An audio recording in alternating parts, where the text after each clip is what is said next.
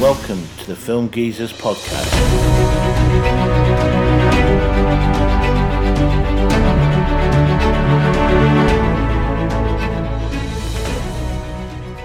This is our first podcast in what we hope to be a series where we discuss anything and everything to do with films. We say it's made by film lovers for film lovers. I'm Robbo, I'm here with Cheeto. Hello. And we thought today's topic we'd discuss our top 10 favourite films. So we've each compiled a list of 10 films. We don't know what's on each other's lists, and we thought we'd just go through and discuss them. They're in no particular order.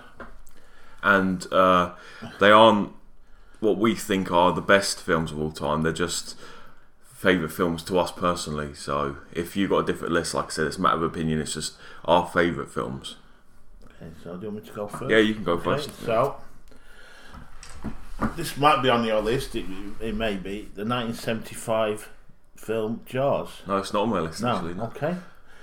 So, directed by Steven Spielberg, as I say, it was made in 1975, stars Roy Scheider, Richard Dreyfuss and Robert Shaw, and it's based on the novel by Peter Benchley, and it's the film's about a great white shark terrorising a seaside community in Amity Island. Why is it your favourite film of all time? Well, it's not. I'd say it's not my favourite film. One of my favourite films. It's so difficult to compile a list.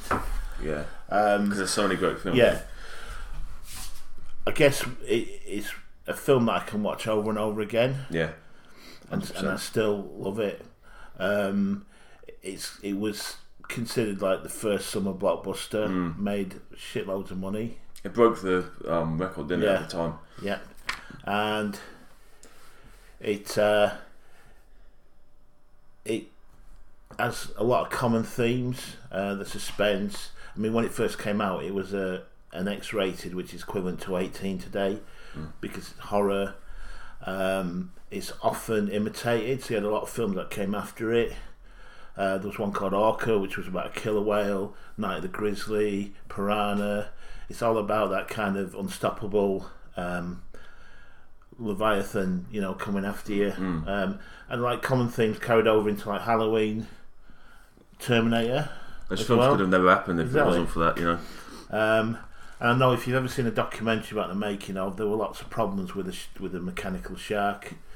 It's built by Robert Matty, I think, who built Giant Octopus on 20,000 Leagues Under the Sea, and it worked perfectly well back at the studio. But as soon as they put it into the Atlantic Ocean, the salt water, it broke. So it meant for a lot of shots, the shark wasn't actually available, which made Spielberg had to improvise by using the barrels. Yeah, and that actually maybe added more suspense, because I think it's scarier having something it's there, but you don't know where it is. Yeah. See. It's like if someone's in your house, they're in your house, but you can't see them. Can't exactly see where. Yeah. And so maybe had the shark been working, the film wouldn't have been as good as it was. Yeah. It just seemed to fit, like the stars lined. That everything that happens made it into the great movie it is. Yeah. So that's first on my list. Okay. I do consider this one of the best films of all time. It's The Dark Knight. It's one of those films where it's in a trilogy, but the sequel tends to be better than the original. Like, you get it with Empire. Some say you can get it with Terminator 2, but it just built on everything that the original did. It's quite different to the other films, as in it just changes the tone up. Obviously it's a Christopher Nolan film. It was written and directed by him. He's one of my favourite directors of all time. It's got Christian Bale in, Morgan Freeman, Aaron Eckhart, obviously a legendary performance by Heath Ledger. He posthumously won the Oscar for that as well, but he plays the Joker so well. He really went method for this. He unfortunately, some say his passing was due to him being so method. He was on something and he unfortunately overdosed, but he's already built a legacy, and he wasn't that old, sort of thing. A theme with mine, the score by Hans Zimmer is one of the greatest of all time in my opinion. It is a very dark film, even in the sense of the script's very dark, the film's very dark, but actually physically the actual film is dark to look at, you know. It's one of the most well-paced movies ever. You don't really feel like you're watching a film at that point. It's odd to say, but sometimes films can be like a slog, or they can just go by really quick. But no, you're enjoying every single minute of it, you know. The dialogue as well, Christopher Nolan is one of the best, as well as one of the best directors, he's one of the best story writers, and that shows through this film. It's weird to say this, but it's a superhero movie, of course it is, but it's not at the same time, because it doesn't throw it in your face that it's a superhero movie. It's a thriller at the end of the day, and one of the best there is. And just to finish it off, it has one of the greatest first acts of all time with the bank scene. It just puts you right into the film, and you basically know what the film is going to be like from that first act. Yeah, I think I've only ever seen it once. Yeah, no, I'm not a big fan of sort of the modern day superhero films, but I remember when the Michael Keaton Batman came out. Totally different to that. Although it was different to the sort of original TV series, it was still a little bit light-hearted. Yeah. Whereas I think with the new films by Nolan, it really, you can see why Bruce Wayne is the way he is. Yeah, he's a 100%. Twisted, sort of tortured, and obviously that adds to the character, I think. No, he's very three-dimensional character. That all the, like I said, his story writing, he thinks about his characters, and he gives them a personality instead of them just being blank canvases on the screen, you know. Okay. Right, so what's your second film? My second film is The Godfather, 1972 crime film directed by Francis Ford Coppola, and he co-wrote the screenplay with Mario Puzo, based on Puzo's novel, and it stars Marlon Brando, Al Pacino, James Caan, and Robert Duvall. And it follows the it's part of the first instalment of a trilogy, and it follows covers 1945 to 1955, and it chronicles the Corleone family under Vito Corleone, who's the Godfather, and it really focuses on. The film opens with a wedding of Corleone's daughter, and Michael's the youngest son, played by Al Pacino. He turns up at the wedding, and he's kind of an outsider. He doesn't want anything to do with the mafia family. He's actually joined the army, but what happens is that throughout the course of the film, he kind of gets dragged back into it, and eventually takes over what happens, I don't spoil it for anyone, but there's an assassination attempt on Vito, and while he's laid up in the hospital, Michael kind of takes over, and he eventually takes over the family and the business, and that leads on to, Godfather. Some people would say Godfather Part 2 is actually a better film, because that's split between. It tells the backstory of Vito Corleone, how he came to America from Sicily, how he two time periods, yeah. I think it's in the 20s, and how he got into crime and how he became the Godfather. Yeah. And then the second part is shows Michael getting more sort of hold on the family, and getting deeper and deeper into that, into the mafia. It's a fantastic film. It's a great story. But again, it's just one of my personal favourites. I know you haven't seen it. No, just tell them that. I'm going to death threats now. I urge you to go watch it. No, well, eventually, it's just, it seems like with these type of films that are in such high regard, that you got to, it's not like you can just turn it on and watch it like a popcorn film, you know. You got to get in the right mind space and headspace to actually be able to watch it, you know. But no, eventually, I can't call myself a film simp if I haven't watched it. I will eventually watch them, but Yeah. What's your next film? My next film, I don't know if you might have this on your list as well. It's Ridley Scott's Gladiator. No, I haven't actually. It was a close one. Yeah. Yeah. Well, it's this is the thing with there's a few directors where you look at them directing the film and you're like, okay, this is going to be a really good film, or it's at least going to be decent. You're going to leave the cinema happy, and Ridley Scott is one of them. You know, he's one of the greatest of all time. Definitely, probably one of the best to come from these shores. Just it's the thing. I really can't pinpoint what makes Gladiator brilliant. It's obviously got a first act of. It's one of the best first acts ever, and like Dark Knight, it sets you up for the film. It gets us straight into it. Like you expect, like a normal film to ease you into it, but no, it's straight action, and then it's got an emotional overtone throughout all of it. You know, it's. Tell you what, I'm not a crier, but I tell you what, it can make the hardest man cry. You know what I mean? I mean, I think to the scenes of when he's coming home and his wife and his son are just it's well shot. His wife and his son are just hanging, and you can see him crying, and that's great writing because it brings emotion to him.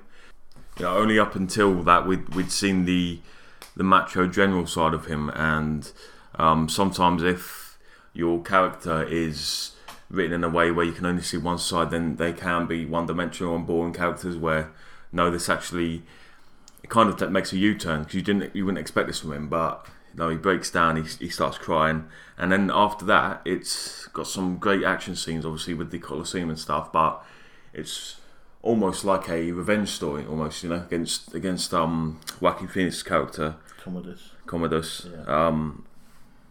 Yeah, he's gone back to kill him, and only to kill him. He doesn't care what happens to him. You know, he's as far as he's done. His life is done for anyway.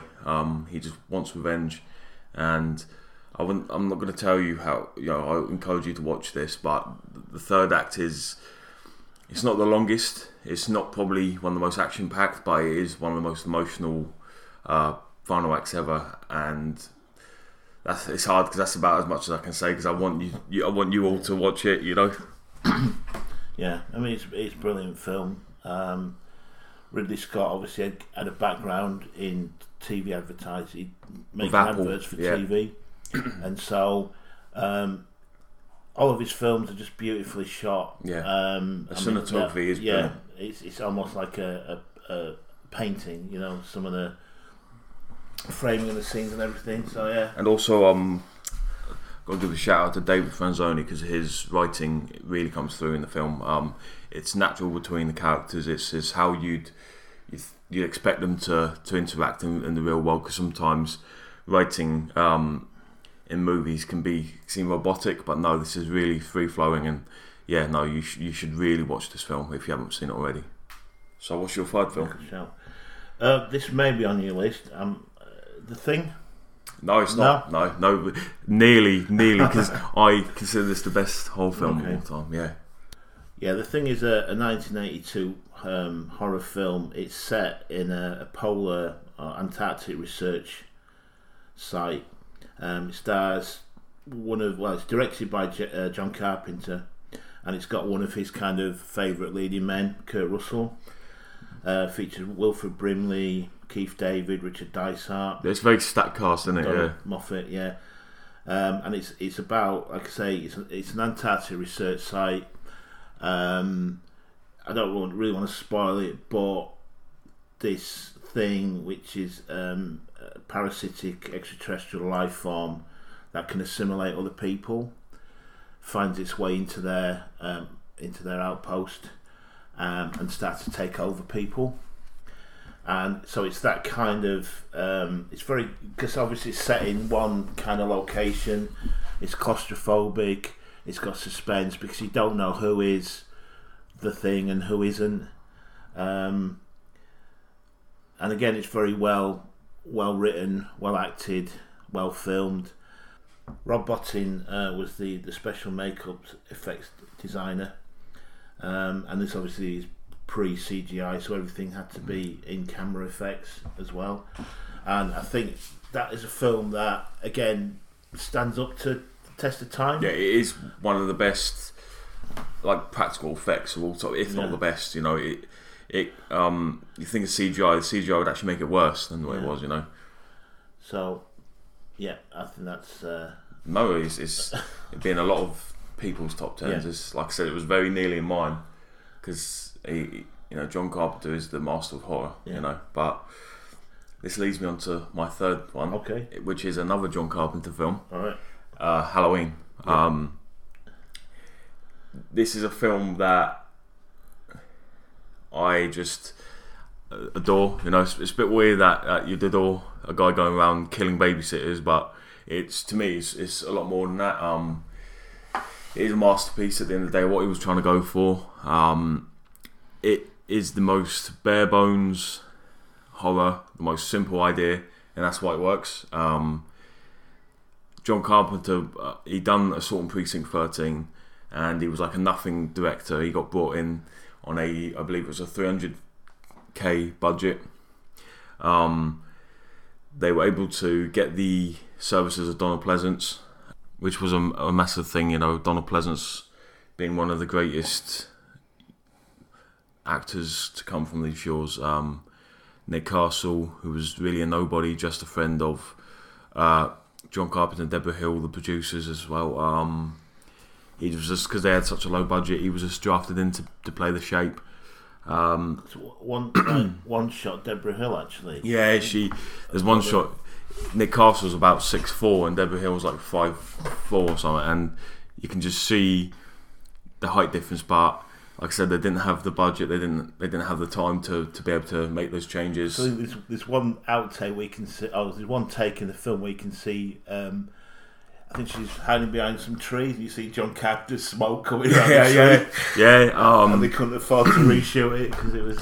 Yeah, the leaves in the scenes. Yeah, because they shot in LA, didn't they? And it was supposed to be set in mid-America somewhere. Yeah, Haddonfield, Illinois. So didn't they have to paint leaves brown because it's supposed to be in autumn? They had to chuck them into the scene, gather them all up in a plastic bag, and do the same. Like I said, this was bare bones. It was real, and it was unbelievable that one of the greatest horror films of all time, probably the greatest slasher, and that's another thing. It started the slasher craze of the 80s.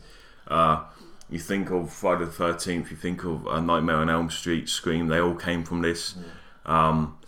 Like I said, it is a masterpiece. People think that slashers can't be, but just in suspense alone, what he was going for, you know, it's the fear of the unknown. You know, it's like there's a couple of scenes where they're inside the house, and say Laurie, played by Jamie Lee Curtis in her first role, she could turn a corner and you'd be like, okay, Michael's behind that sofa, or he's behind that wall. You know, he could be anywhere. And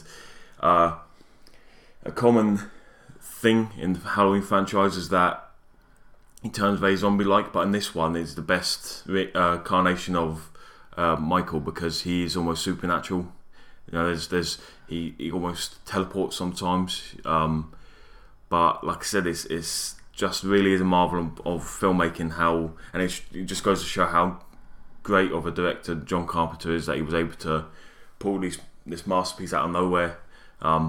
Originally, it was called The Babysitter Murders, because Akkad Mustafa was the producer, and he wasn't very, very good with films or anything. And then they brought on John Carpenter, and they were surprised that a film was never called Halloween before, so they called it Halloween. And it's certainly a staple of Halloween in our house. So yeah, that's my third film. Okay, good. Right, so my next film it might be on your list, I don't know. The 1957 film 12 Angry Men. No, it's not. Great film, man. Directed by Sidney Lumet. It stars Henry Fonda, Martin Balsam, Lee J. Cobb, Jack Klugman, Edward Binns, Jack Warden, Ed Begley. And it's one of those films that's set in a single location in a jury room. And it's essentially the 12 jurors debating about a case they've just heard. And they have a vote, and the vote is 11-1 guilty, and the only one who's standing out is Henry Fonda. And it's how slowly throughout the film, the more and more they debate it, the more and more of the jurors actually determine that he's not guilty. But it's also it covers each juror's own prejudices. So there's one guy who's particularly prejudiced, racist, because the kid who was accused of murdering his father is a Puerto Rican. There's one guy who wants to get away because he's got tickets to a baseball game. So it's about all these external pressures affect their decision. I'm not going to tell you how it ends. You can probably guess for yourself. But again, it's very claustrophobic. It's set in a hot jury room. You see the jurors sweating. There's heated debate, and obviously it was adapted from a TV play, which would have gone out live. So that's why I think they stuck to the one location. But it's just a great film to watch. And I think as well is when you think of bare bones films, just putting men in a room and to make it one of the greatest films of all time takes something. It takes good writing, as in terms of natural communication between each actor. It's almost a genre of its own with the one setting. Yeah. But it is the probably the greatest film of that, isn't it? But I think also the film happens in real time as well, which makes a huge difference. Yeah. Makes it feel like it's live. You're there, actually in the room with them. Yeah. Yeah. No, definitely. I've only seen it once, but when I did see it, it was a joy to watch. So yeah. My next film is Christopher Nolan's Inception. Like I said, there's a few Christopher Nolan films on my list. I just think just what he does on screen. I love his directing style. I love his writing. Like I said, people forget that he writes his own films, and it's not seen that much anymore. You know what I mean? And he's a world-class writer. But I'm going to keep this one short and sweet, because you do have to see it yourself. I could sit here rambling for 20 minutes, but you still wouldn't get the gist of it. You just have to watch it because it's one of the most mind-bending films of all time. But I've seen it and it's left me confused as to what was going on. Yeah, I've had to watch it a couple of times to fully get it. But like I said, it's it may be confusing. You're watching a brilliant film. It took him, I believe, 10 years to write this film. He started writing it before Memento even came out, and he basically, he was in the attitude he was writing a film that he wanted to make like perfect. So that's why it took so long to do it. And once he found that formula, that's what he released. But yeah, it's got a stacked cast. It's got Leonardo DiCaprio, Ellen Page, Tom Hardy, Joseph Gordon-Levitt, and Cillian Murphy. But yeah, like I said, it's about going back in time into people's consciences. But like I said, I can sit here talk for ages, but you just have to watch it. But like I said, you will not be disappointed because it is, in my opinion, one of the greatest films of all time, and it is easy on my top 10. Yeah, good film, but not on my list. Like I said, I'm a huge Christopher Nolan fan. I do think he's up there with the greatest directors of all time. But yeah. Right, my next one, may or may not be on your list. Raiders of the Lost Ark. No. Raiders of the Lost Ark is an action adventure film. It's made in 1981. It's directed by Steven Spielberg. And it's written by Lawrence Kasdan. It's based on a story by George Lucas and Philip Kaufman, and it stars Harrison Ford, Karen Allen, Paul Freeman, Ronald Lacey, John Rhys Davies, and Denham Elliott. So if I said to you, right, the film is about he's an archaeologist by day, he's an adventurer by night, going around trying to collect all these relics. I mean, that shouldn't make a good film, but it just does. It does. Like I said, for me personally, it is the best action adventure film ever made, and also, for me as well, it's the first act, the opening scene is the best intro to any film ever in history, because it like I said, it puts you right in, but it's suspenseful, it's mysterious, and it just sets up the film so perfectly. You know what you're getting yourself into. It's set in the 1930s. It's pre-Second World War, and it details. It's about Hitler's obsession with religious artifacts, and it's about the recovery of the Ark of the Covenant. So there's a little bit of supernatural stuff in there as well, religious stuff.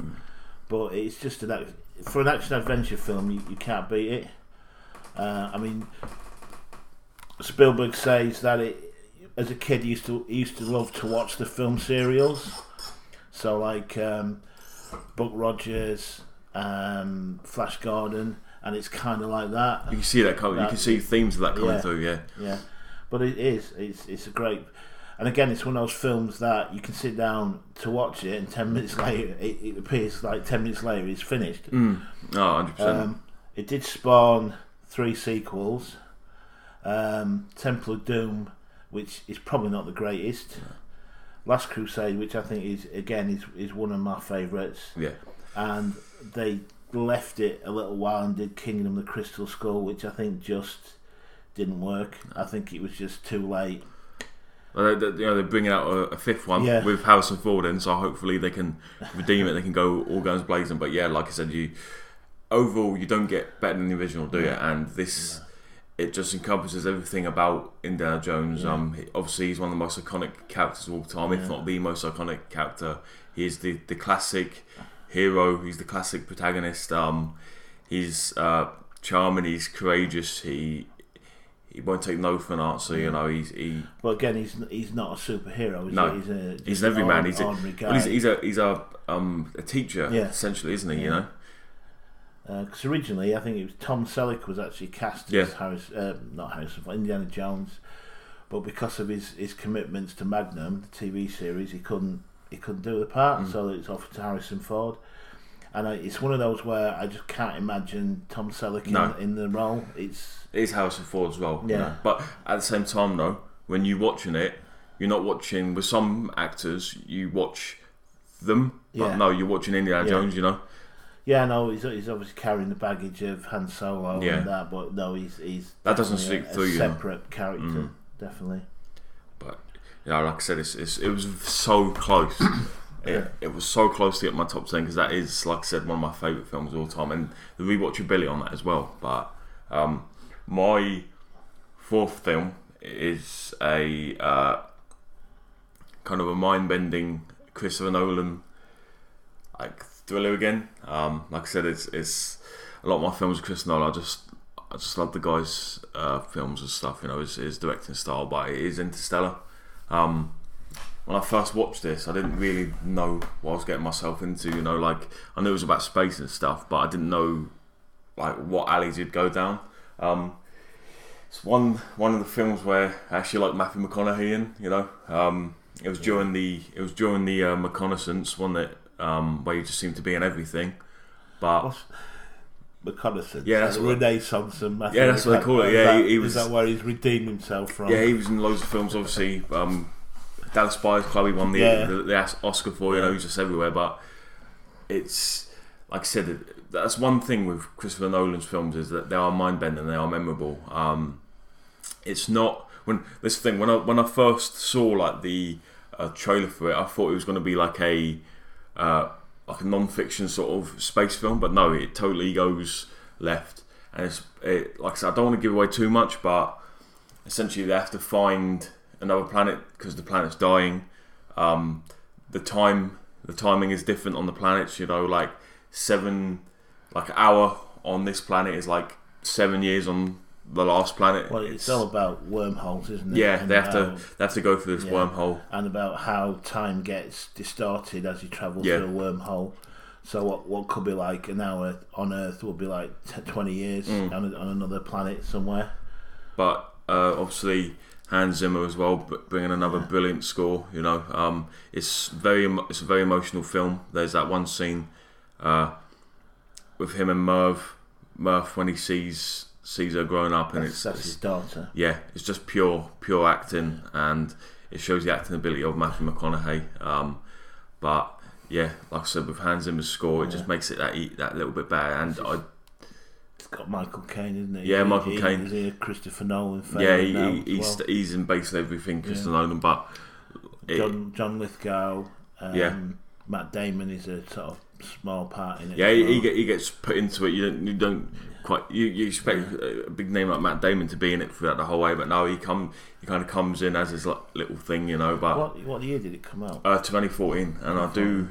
Yeah. This thing with modern movies, I do feel like they get a bit looked down on, but I do. Interstellar's one of those. Every now and then you get a film just come through, and it is a modern masterpiece. It really is a masterpiece. Just everything works. Yeah. Gotta say, I only watched it recently, and I don't know why I put off watching it. I quite like space films to be sort of more factual than fiction, and I didn't know whether I'd enjoy it, and I really did. It was a really good film, so yeah, well worth watching. Yeah, 100%. Right, so your fifth film. My next film, it might be on your list. Alien. No, it's not. No, okay. Alien is a 1979 science fiction horror film directed by Ridley Scott, and it stars Tom Skerritt, Sigourney Weaver, Veronica Cartwright, Harry Dean Stanton, John Hurt, Ian Holm, and Yaphet Kotto. And it all takes place again in a single location. The Nostromo, isn't it? Yeah, in a spaceship. Starts off, they're like a cargo ship, and they're travelling into deep space, so they have to be frozen because they're travelling for years. And suddenly they're woken up out of their freeze to investigate a planet. So they go down to this planet. They find these pods like eggs. John Hurt's character, he ends up getting this creature stuck to his face. They bring him back on board against protocol. The creature falls off his face. They're sat around having a meal, and I don't really want to spoil it, but it's an integral part of the film. But anyway, what happens is they've happened to have brought on board this alien of the title, and it is quite an aggressive alien, bleeds acid, so it's very difficult to kill, and it's kind of that same theme. Once again, it is a very bare bones. Yeah, it's a very simple concept, but it's one of the most, like you said, claustrophobic films ever. You're there with them. You feel hunted like they are. You feel the emotions they are. They're very well written characters, and once again, it's a Ridley Scott film. It can't be anything but good. Yeah. And again, it's been often copied, the themes in the film, and it was one of the first films to have a female protagonist in Ripley, played by Sigourney Weaver. She's actually the main character in it, and she plays a strong, independent woman. And again, for '79, that was quite a breakthrough. What I do like as well is the cast is very male dominated, and you think that the final person is going to be, because she's kind of in the background for like half of it, and then she really comes into her own when she's like the last one left. She's like third in charge, and then when she's in charge, you're like, okay, no, she's the main character, and she bosses the screen, and like I said, it's a good role model for young girls. Again, being Ridley Scott's beautifully shot. Yeah. Used models, I believe, didn't they? Yeah, again, it was pre-CGI. They having to use models. Techniques probably developed it with Star Wars and that kind of thing. But yeah, definitely a good film on a lot of top 100 lists I've seen. 100%. It's definitely on like top 25 for me, but just misses out. My sixth film, going back to your Raiders, is Indiana Jones and the Last Crusade. Like I said, it was a tussle between them two, and I know Indiana Jones and the Last Crusade is, like I said, to me it's my favourite film. I know Raiders is the better film, but for me personally, there's something about it. I'm pretty sure it was the first Indiana Jones film I watched, and it's the one I watched the most. It's obviously once again directed by Steven Spielberg, story by George Lucas. It bases heavily around religion, doesn't it, throughout the whole film? Well, all the films do. This is the search for the Holy Grail. Yeah. In which Indy's dad, played by Sean Connery, gets dragged into it because he's an expert on medieval literature, and it's been his passion, hasn't it? Is the whole Holy Grail thing. Yeah. So it's almost it's like a MacGuffin, but it's much more than that. You know, it's the Nazis searching for these religious artifacts. Again, going into it, you kind of spoil it, but I think Spielberg said that the only one who could play Indiana Jones' father was James Bond. Yeah, and I think that's why they went. That's the thing with Sean Connery.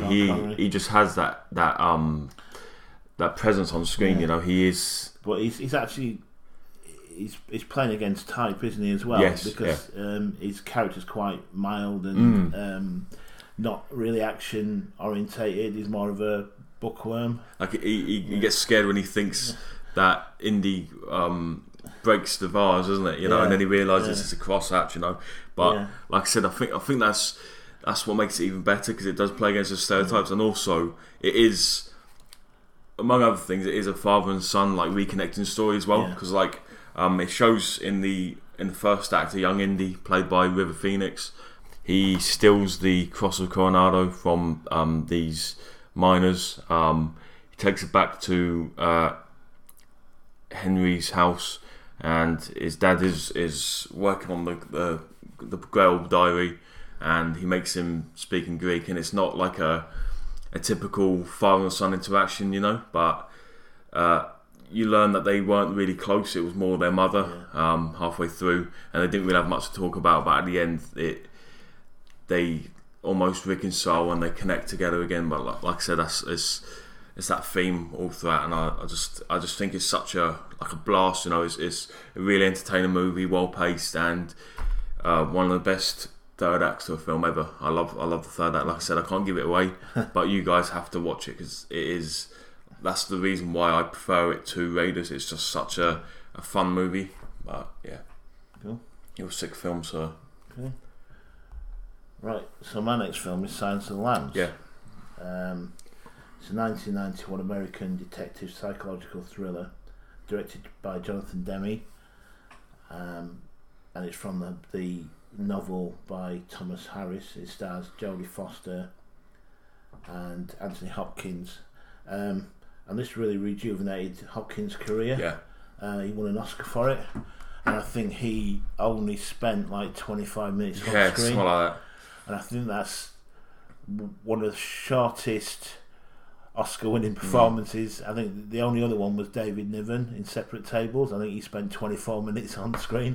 Just goes to show that how impactful his performance was as betrayal, you know. And it basically stars Jodie Foster as an FBI. I think she's still a probationary agent. There's a serial killer going around kidnapping young women, holding them and killing them, and she elicits the help of Dr. Hannibal Lecter, who is a serial killer who's been imprisoned, to try and help him with the case, give him some insight from a serial killer's perspective. Again, don't want to give too much away, but it's a good film. I think it won Best Director. Yeah, it won. It's one of the rare instances where it won all five of the best Oscars to win. I do, once again, this is the thing. I know I keep going on about it, but pacing is such a important thing in filmmaking, and it is so well paced. It's so well written. You can tell they took time to write this film. The portrayal, they couldn't have picked better actors for this. You know, Anthony Hopkins he was Shakespearean trained. You can see that even from the first shot of him. You know, it's chilling. You know, him just having that glaring stare back at you from the point of view shot. You know, yeah, he definitely deserved the Oscar. And I think in a lot of cases, authors don't always like the films. But I think Thomas Harris did actually like the film. They did it justice, didn't they? Yeah, definitely. So what's your next film? My next film is Predator. Good choice. Yeah, this is one of my favourite films of all time. It's just all guns blazing.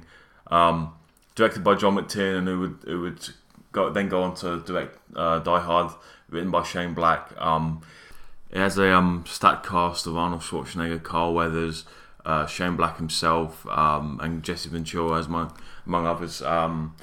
It is the most macho film of all time.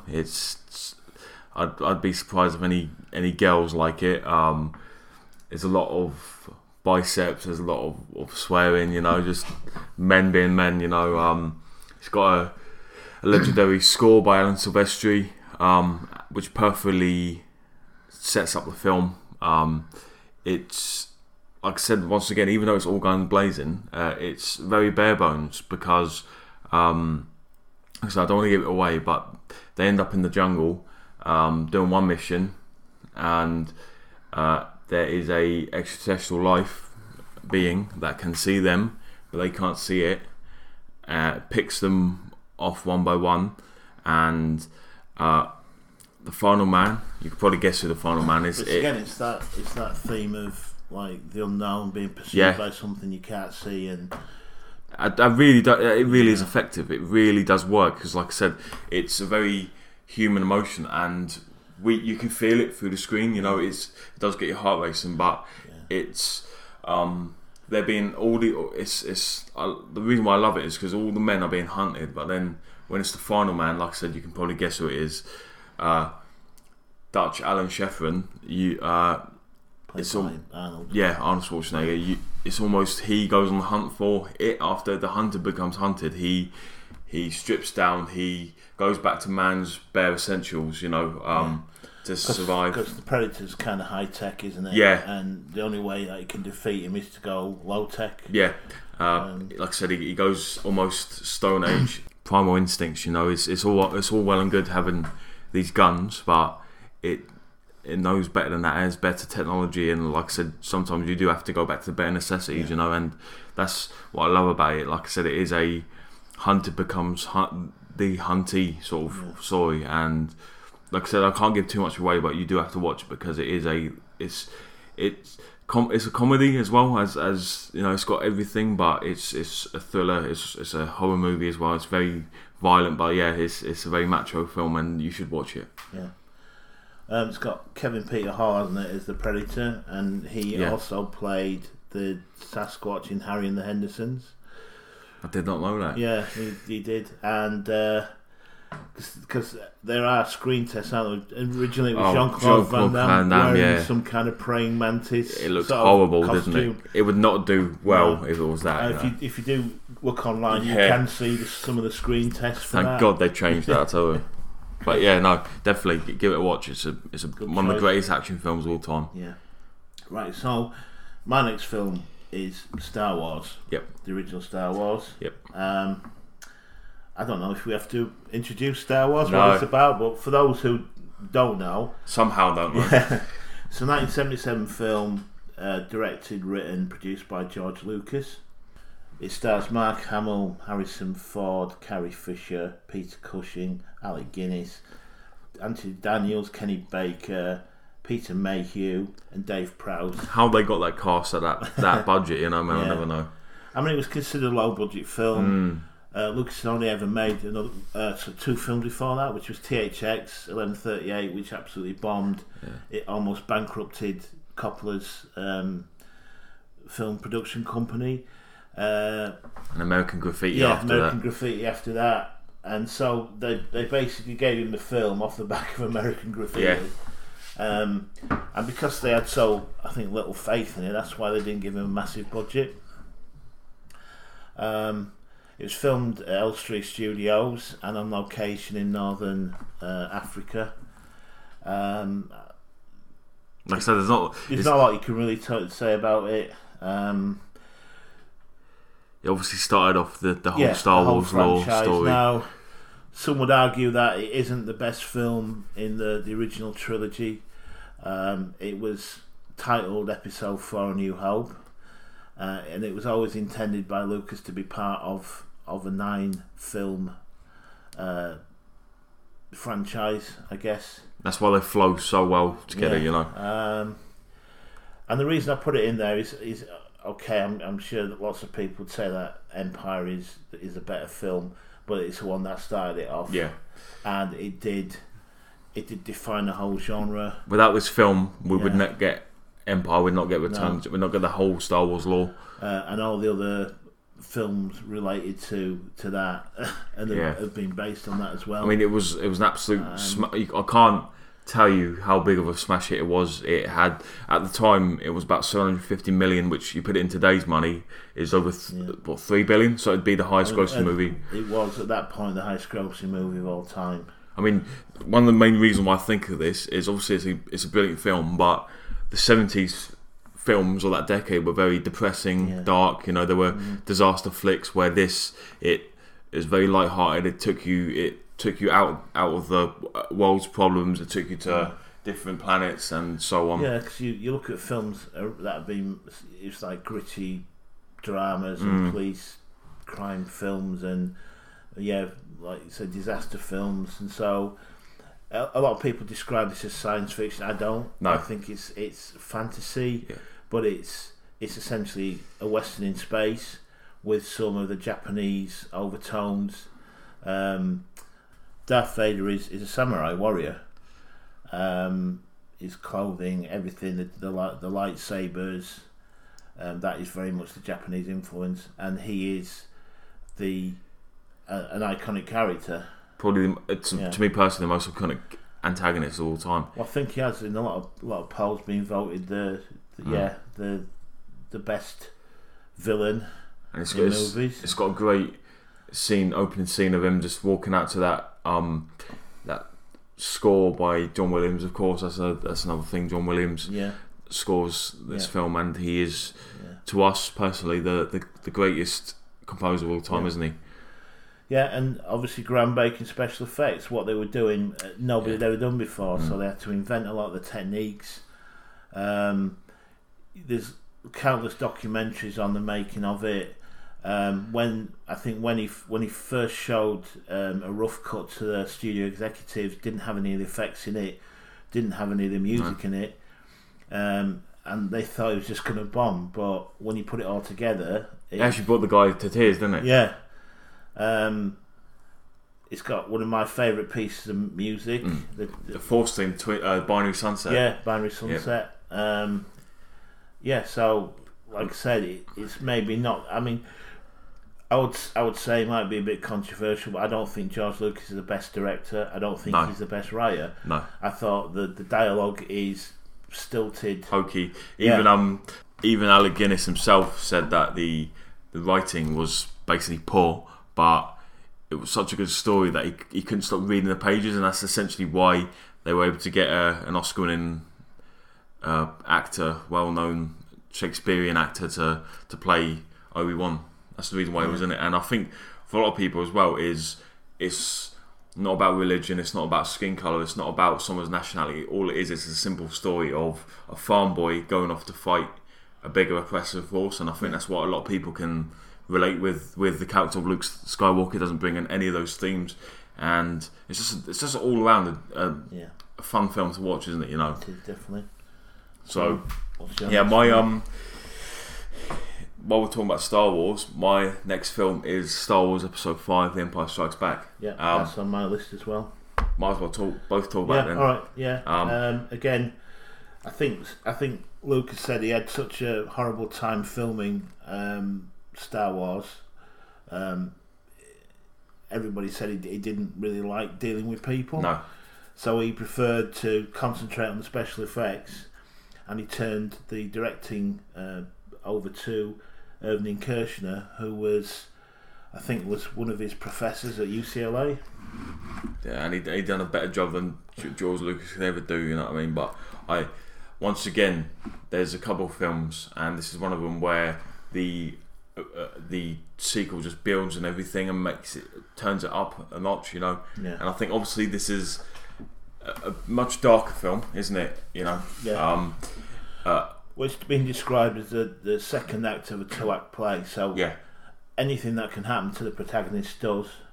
You know, they put them in the worst possible situation they can be. Obviously, what happens to Han Solo. Yeah. Don't want to spoil it again. Yeah, this is very hard because you don't want to spoil it, but... And it's the first time that Luke and Darth Vader actually meet. Yeah. Obviously, an iconic scene where a massive secret's revealed. The cinematography during that is absolutely world class.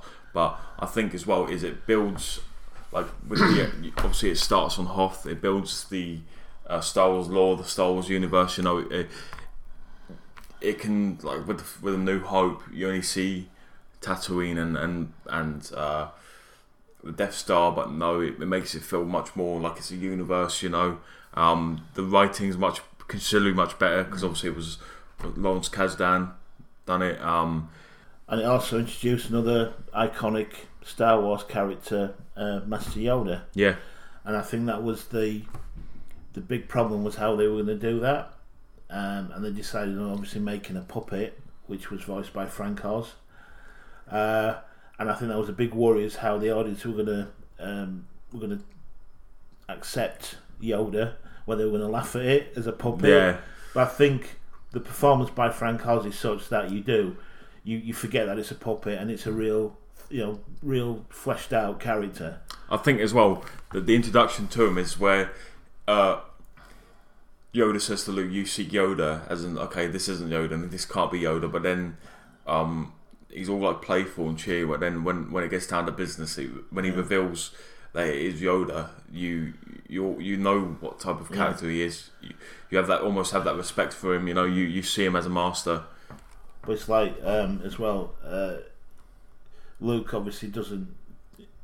You know, he's heard about Yoda, this great warrior, and he doesn't expect him being to a little frog. Yeah, exactly. So it's about you know, and that breaks stereotypes. One of the lines is "Judge me by my size, do you?" Which is true. Yeah. You shouldn't judge people just on what they look like or their size or whatever. It's much deeper than that. So there are other themes there.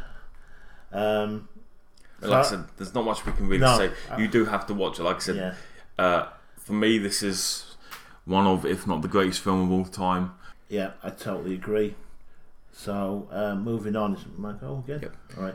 So my next film on my penultimate is The Searchers. I've never seen it, so you're gonna have to. It's close. Again, you can't. There's so many films that I could have chosen, but this is just one of my favourites. Because I like westerns. That's one of my favourite genres. It's a 1956 western directed by John Ford, and it stars John Wayne. And the plot is it's John Wayne's character. He comes back from the Civil War to his brother's farm, and while he's there, there's a raid by the Comanches who drive off the cattle. And while the men are out trying to retrieve the cattle, there's another raid, and most of his family are killed, and they kidnap his niece, later on played by Debbie Reynolds, and it's about his 8-year search to try to find his niece who's been kidnapped by the Comanches. So hence the search of the title. And right at the end of the film, when he does find her, initially she doesn't want to come back with him, and you don't know what he's going to do, whether he's going to kill her or not. And I'm not going to give the end away, so if you don't know what happens, you've got to go watch it. But again, it's beautiful. It's filmed in Monument Valley, which is, I think, one of John Ford's favourite filming locations. Beautiful scenery. There's some iconic moments in it. One of which is when he returns Debbie back to the family. He just walks, stands in the doorway in silhouette, and just disappears off into the distance. I would highly recommend watching it if you get the chance. Yeah, I'll certainly give it a go. You know. So moving on, is it your last film? No, my second to last film is Michael Bay's The Rock. We really like this film, don't we? It's again, it is complete rubbish. Yeah, no, it is. We do like those films where it's like they're an ex-CIA or and they're up against like 50 men and they somehow come out victorious. But this one thing about this film is it's got Sean Connery in. Like I said, it stars Sean Connery, Nicolas Cage, Ed Harris, and it's about a team of Marines that take the Rock, aka Alcatraz. Nicolas Cage, a bio weapons engineer in the FBI. They've got like bioweapons, haven't they? Aimed at San Francisco. The X gas, which is one of the most deadliest gases ever, and they said they demand money or they're going to shoot it over San Francisco. But yeah, like I said, Nicolas Cage, he is a chemical expert, and in gases and things, poisonous gases and stuff, isn't he? They get his help, and then they also get the help from the only man to ever escape from Alcatraz, which is Sean Connery, who's an SES, former SES operative. Yeah, in the 60s, Sean Connery's character stole some secret files from the FBI, and so he was imprisoned without trial, and all evidence of his existence had been wiped. Yeah. And he'd been held on Alcatraz, and he was the only person to have ever successfully escaped. And the plan is to send a Navy SEAL team to free the hostages, and they ask for Sean Connery's help. But in order to help them, he says he has to be on the ground. So he ends up going in with Nicolas Cage, who's going to have to disarm the bombs. Again, don't want to give too much away, but it's one of those films that batshit crazy, isn't it? Yeah, and it's really good. Obviously, a great score by Hans Zimmer again, and don't expect realism from this film because it isn't, but it is like a really fun time, and it's a popcorn movie. You can just switch it on and have a really good time with this movie. I mean, there's a car chase scene involving a Humvee. Yeah. I think it's a Ferrari. Yeah. And then a motorbike and a streetcar. So that kind of that just sums it up. Yeah. But yeah, no, definitely give it a watch. Okay, good. So your final film? Yeah, my final film is the 1990 crime film Goodfellas, directed by Martin Scorsese, written by Nicholas Pileggi, starring Robert De Niro, Ray Liotta, and Joe Pesci. It's supposedly based on a true story. Yep. About a guy called Henry Hill, and it details how as a kid he got involved with the local crime family, started skipping school, spending time with them, and eventually becomes part of their group. Yep. And then they pull off one of the biggest, it's called the Lufthansa heist. This is where they steal payroll going to Germany for US soldiers serving over there, and it's about infighting as well. Robert De Niro's character becomes paranoid that other people are going to get him caught, so he starts killing people who are involved in it.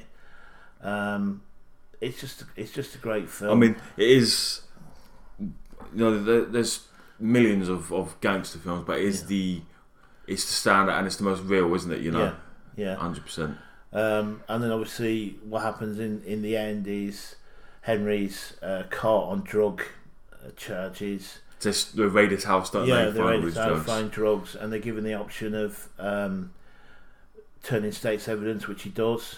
He then is put in witness protection. So the start of the film and the end of the film are him in witness protection, and then he narrates the whole film throughout.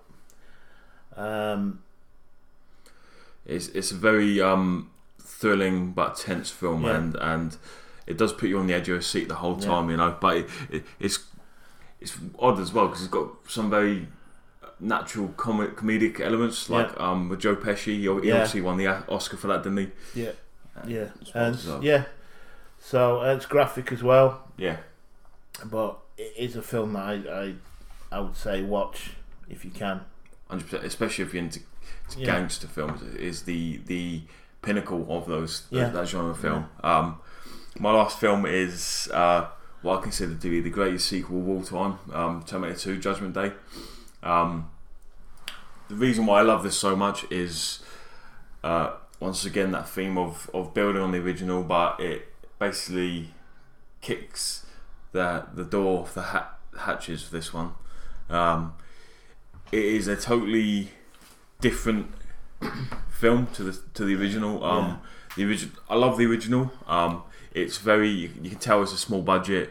It's very bare bones. It's almost more of a horror film about a T-800 going after Sarah Connor, and it's essentially about it's about a robot that's been sent back in time to kill the mother of its opponent in future. It's kind of, it's very mind bending, but but again, like you say, it's very dark. Yeah. Stars Arnold Schwarzenegger as the Terminator.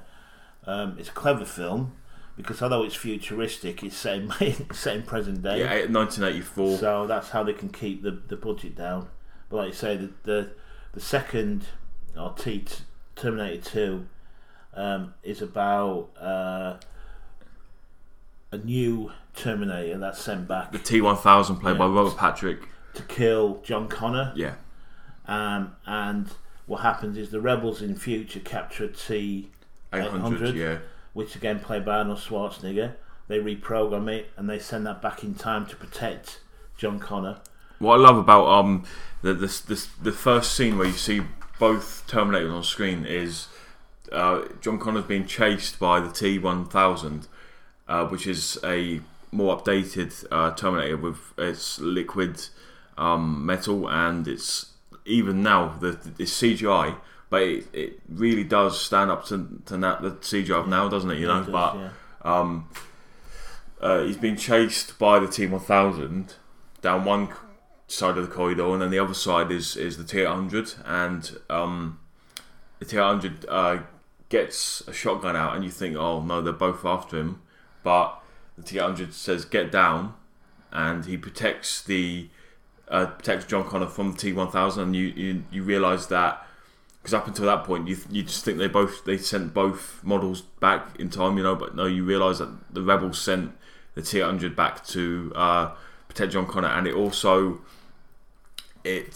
makes it feel like a different film because you've always got that protective side, because in the first one it was just literally Sarah Connor and Carl Reese, humans against a T-800, unstoppable being, but now you've got that protective element in the T-800 against the T-1000. But it is an all-out action film, but it's so well written, it's so well paced, the dialogue is amazing. Yeah, and the sort of relationship between the Terminator and John Connor as well. Yeah. John teaches the Terminator to be sort of more human, and as Sarah says herself, he's a perfect father for him because he will protect him and he'll never stop. Because that is his one command. That's his one mission in life is to protect John Connor. So yeah, it's very different to the original. I think the reason Arnie wanted to change it slightly was because he wanted to change his image. He didn't want to be the bad guy. He wanted to play the good guy. And obviously he went on to do, I don't know if it was before or Kindergarten Cop, I don't know if it was before or after this, Twins. So it really changed his image. He became more of a film hero than a film villain. That's just a testament to Arnie, because he can play a bad T-800 and a good T-800 just as well as each other, you know. But like I said, it does build onto that first film. It brings in more emotion. Obviously, you can get that from the increased budget. You know, it does help a lot. But yeah, it really implemented James Cameron as a serious director in that sort of Spielberg, Scorsese type of directing. Yeah, and it did. It was groundbreaking special effects, wasn't it? With because the T-1000 is actually made of liquid metal. Yeah, and so you see how it melts and how it can duplicate people. It got the physics right about it, you know what I mean? And it takes so much computer power to do that. I really don't know how they did it, but like I said, even today it stands up to today's CGI. Okay, well, that concludes our podcast for today, I think. Like we say, this is purely personal lists. Film. I mean, there was a lot of films that I couldn't include that I would have liked to have included. Maybe we'll do another one later on. Yeah, could do. Yeah, Well, thanks for listening. We're hoping to do these every couple of weeks. And we're going to do anything and everything about films, any little ideas that we get, we're going to do a podcast about it. So, thanks for listening, and we'll hope to see you again. Thank you. Bye.